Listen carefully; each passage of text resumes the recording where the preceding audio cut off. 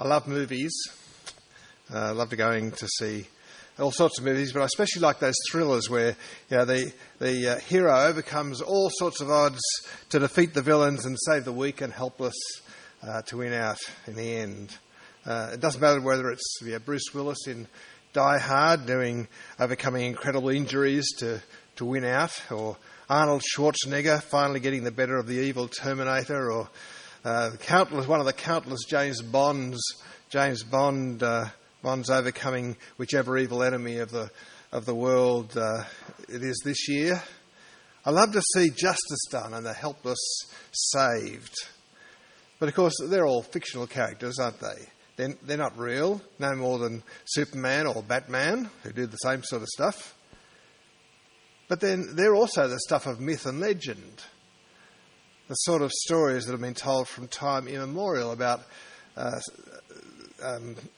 great heroes, often stories based on real events, real people in the time before history was written down. Well, today we're going to be thinking about one of the real heroes of history, a man who was Arnie and Bruce and Bond put together. Samson was a real person born around the 12th century BC, but endowed with supernatural strength by God.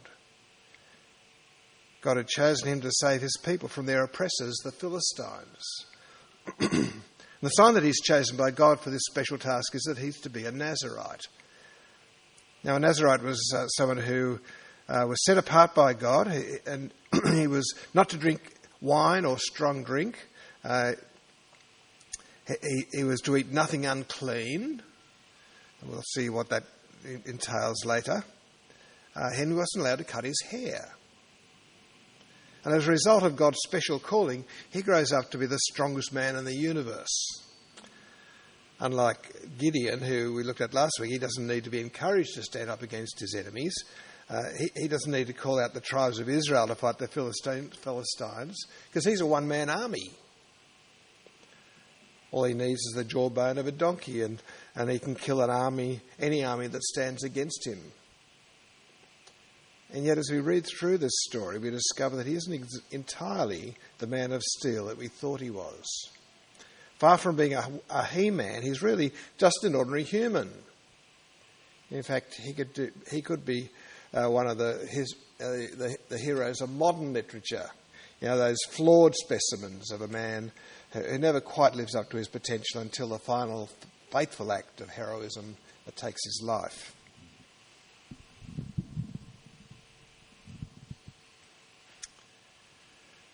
Well, here in this story, we discover something universal about the human condition. In fact, we discover three things that Christians today would well do to take to heart. The first thing is that the best start in life can be wasted. I mean, how often do you hear people blaming their failures on their upbringing or their lack of opportunity as a child? How often are parents blamed for the poor decisions their children make? Well, Samson could never have done that. Samson would never have been on the government's list of endangered children. No, he gets about as good a start as you could hope for.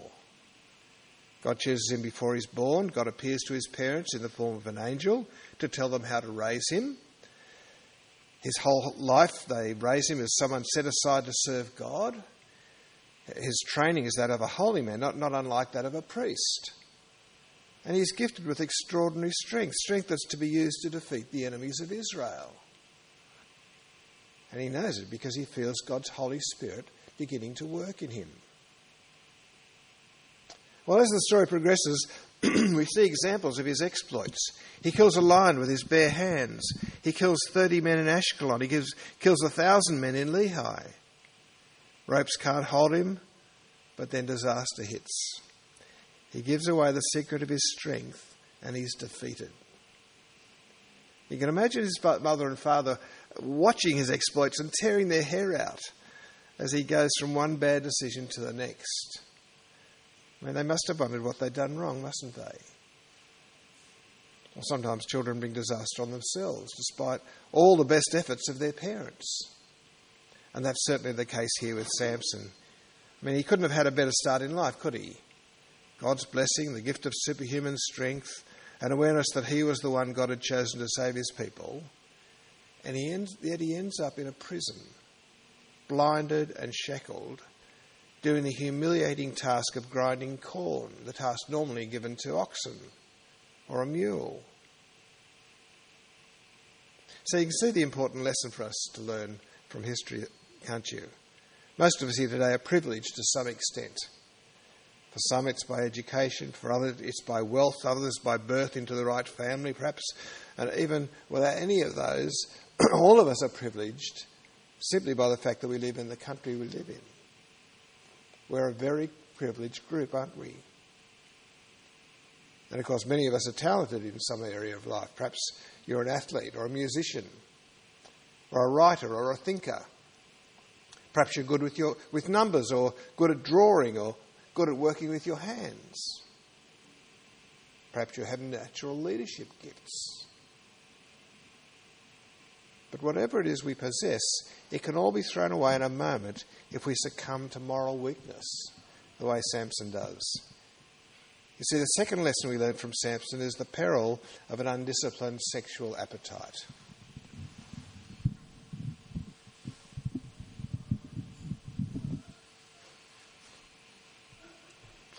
If you wanted to summarise Samson's character, the word that might come to mind is immature.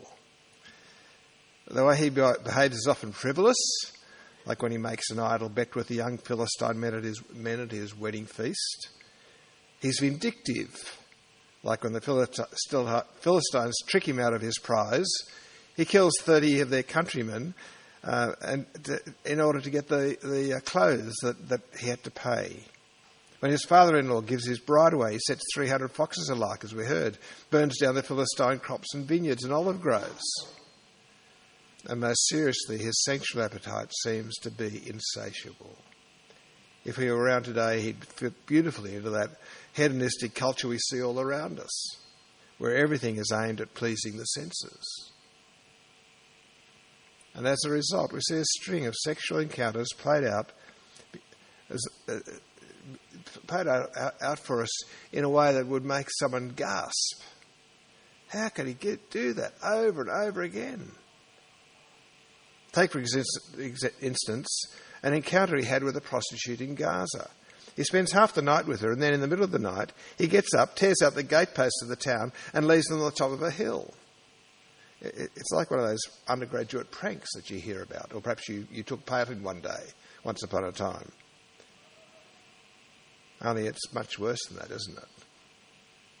And then there's the woman he seeks to marry in Timnah, a Philistine, therefore not acceptable as a wife for an Israelite. But does that stop him? No. He returns to his parents and he demands they get her as a wife. Now his parents know this is wrong. They counsel him to look among the Hebrew women for a wife. But Samson likes what he's seen and he wants it. And his parents give in. Now the editor gives us a small editorial point at this point. He assures us that God is in control. Although Samson is acting sinfully in seeking to marry a Philistine woman, God is actually planning to use his foolishness to punish the Philistines. But that doesn't take away from Samson's willfulness, does it? In ignoring his parents' advice, in ignoring God's law. So when the wedding feast starts, he's given 30 men to accompany him, as was the tradition at the time. He plays a childish game in order to avoid paying for what was probably the expected gift to his companions. He asks them a riddle that isn't really a riddle. I mean, no one could ever guess it unless they'd seen what he's just seen. It's a bit like one of those insult jokes your kids might play on you or your grandkids. How do you keep an idiot waiting? I'll tell you later. You got that, did you? Good. Then when they managed to use... sorry. It isn't just an innocent insult that he plays, though, is it? It's an act of utter rudeness, trying to avoid the social responsibility of the bridegroom for whom a feast has been prepared by the community. And then they managed to use his wife to wheedle the answer out of him. The first of such examples. Does he accept it with good grace? Laugh it off? Have Congratulate them for outwitting him? No. Now, in a fit of churlish anger, he goes down to the city of Ashkelon, kills 30 of the men and strips of their clothes, which he then gives to the companions. He's a charming chap, isn't he? Now, we mustn't think that because God uses his anger to attack the Philistine, that makes it all right, though. It doesn't. Had he acted righteously in the first instance, in fact, if he'd acted righteously throughout his life, who knows what he might have achieved? But still, God continues to use him. After he sent the burning foxes through their fields, the Philistines burned the woman he was meant to marry, along with her father. And in retaliation, we didn't read this bit, Samson picks up the famous jawbone of an ass and proceeds to kill 1,000 men single-handed. Again, we see the great hero overcoming the enemies of his people, but clearly for the wrong reason. But then along comes Delilah. You could almost have predicted that this would happen, couldn't you? His sexual appetite is unsated. He obviously has a thing for Philistine women for some reason. Perhaps it's that they're the forbidden fruit. So the day comes when he falls in love with a Philistine woman named Delilah. Naturally, the Philistines see their chance. They go to Delilah and offer her a fortune if she'll just find out what gives him his superhuman strength. And here's where we discover just how stupid Samson has become. Or perhaps how blinded by love he is. She tries 4 times to get him to tell her his secret.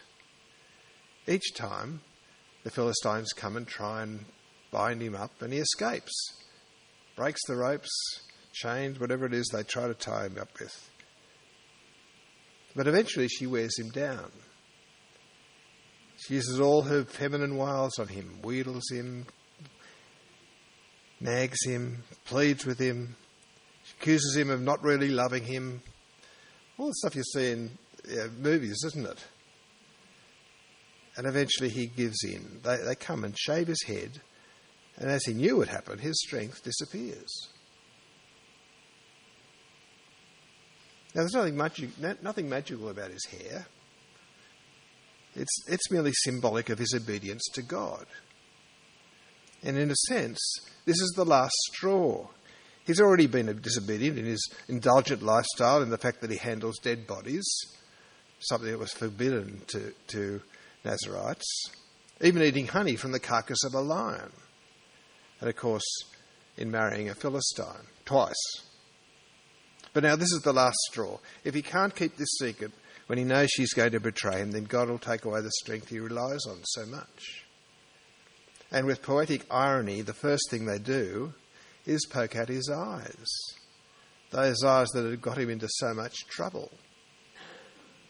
If only he'd been able to control where his eyes rested, maybe things might have been different. Do you remember Jesus said, I say to you, that everyone who looks at a woman with lust has already committed adultery with her in his heart? Now, we live in an age when we're encouraged to look with lust. When people determine their self-worth on the sexual encounters they have, or their attractiveness to the opposite sex. When people dress to look sexy. When our assessment of others is tainted by a media that puts forward certain physical ideals for us to measure up against. When people pay exorbitant amounts of money to plastic surgeons to reshape their bodies to match a stereotype. That's why this story of Samson is such an important one for us today. Undisciplined sexual appetites will, in the end, bring us to ruin.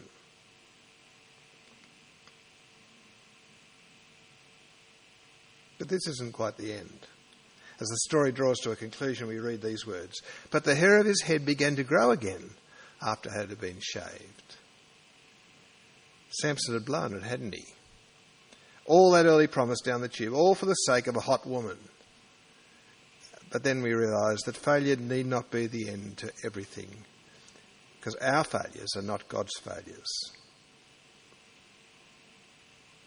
Remember when I mentioned the result of that wedding feast I mentioned the editor explains that what's happening here is part of God's plan. God's so gracious to us, isn't he? He knows that we're fallen human beings. He knows that even the greater of us is flawed in some fundamental way. But he chooses to use us despite our failings.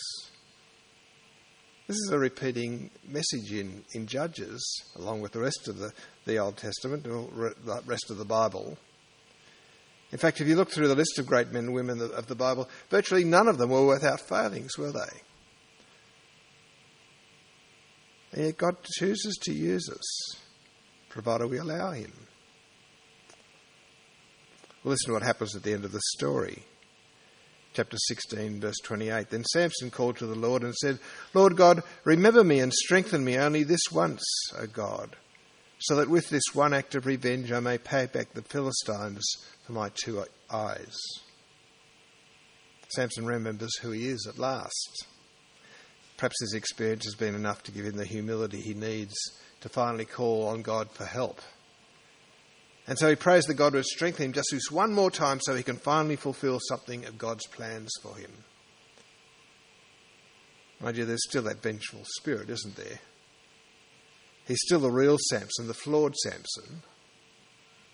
But now his speech is directed to God in humility, acknowledging that his strength comes from God and God alone. And as a result, he achieves the greatest victory of his life. Paul reminds us in 2 Corinthians chapter 12 of God's empowering presence, even when we feel at our weakness. He says, God said to me, my grace is sufficient for you, for my power is made perfect in weakness.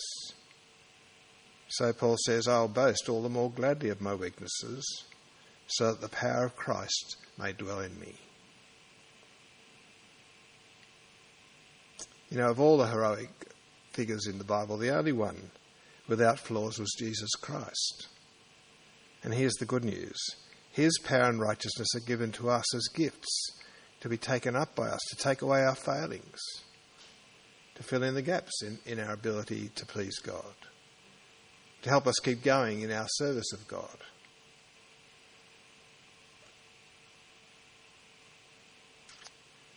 Failure is a given.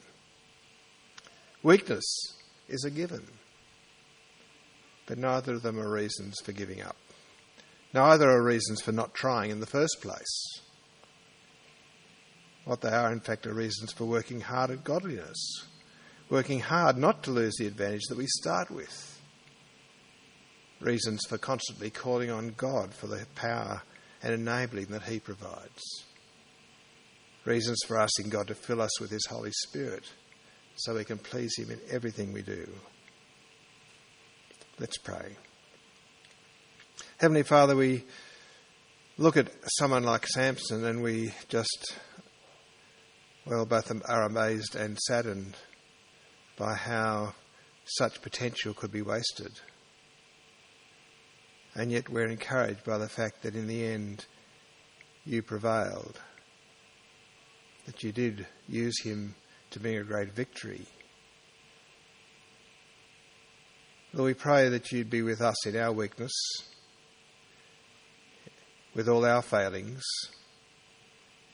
Help us to rely on you. Give us your Holy Spirit to lead us. Help us to be faithful in all we do so that we can use what strength we have, empowered by you, to bring great victories for the gospel. And we pray that in Jesus' name. Amen.